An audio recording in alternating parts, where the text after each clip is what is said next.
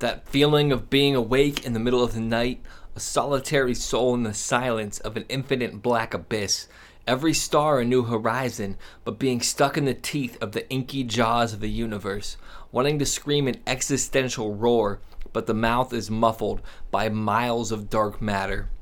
Knowing that the majority of those awake now are not up for the right reasons. All kinds of hell are pulsating in the obsidian skies. The issue with being a lighthouse in the dark sea of souls is sometimes your own light burns out. Sometimes you succumb to humanity, casting those you seek to save to the jagged destruction of their own ignorance. In the end, not one of us is the vessel we know. We are the contents. When the container cracks or decays, we seep back into the matrix of it all, from one drop back to the ocean of eternity.